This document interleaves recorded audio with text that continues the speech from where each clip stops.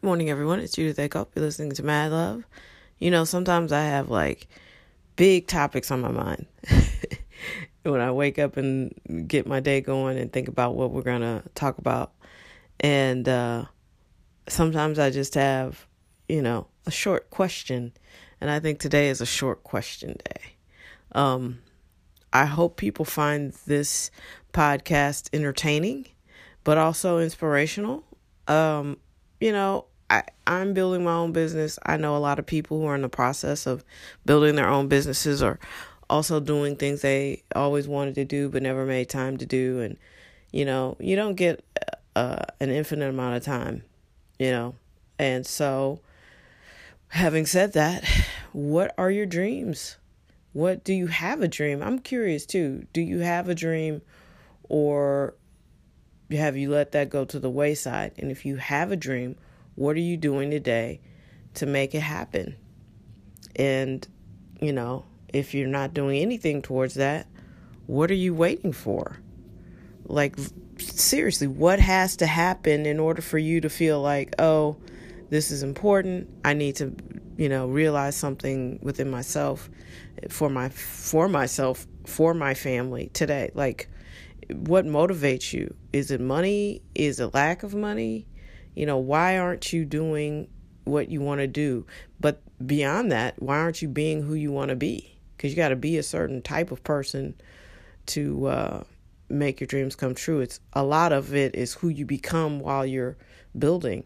That really illustrates and informs the process. So it's just a question or a series of questions, all designed at one thing. Why are you not living the life of your dreams? What are you going to do about it?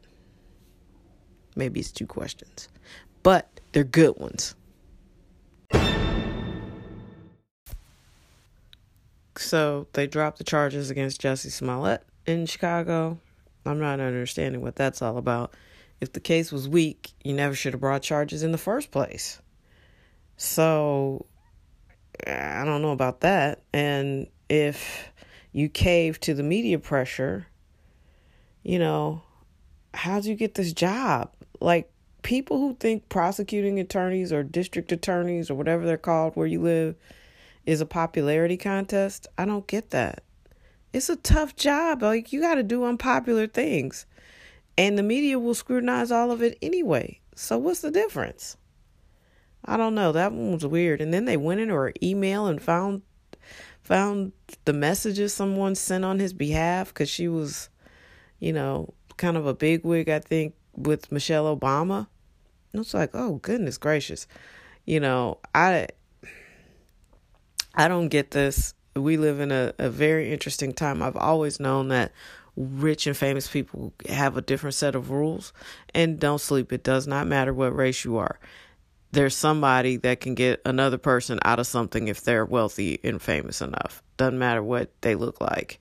So I just wonder, if the case wasn't strong, why did you bring charges?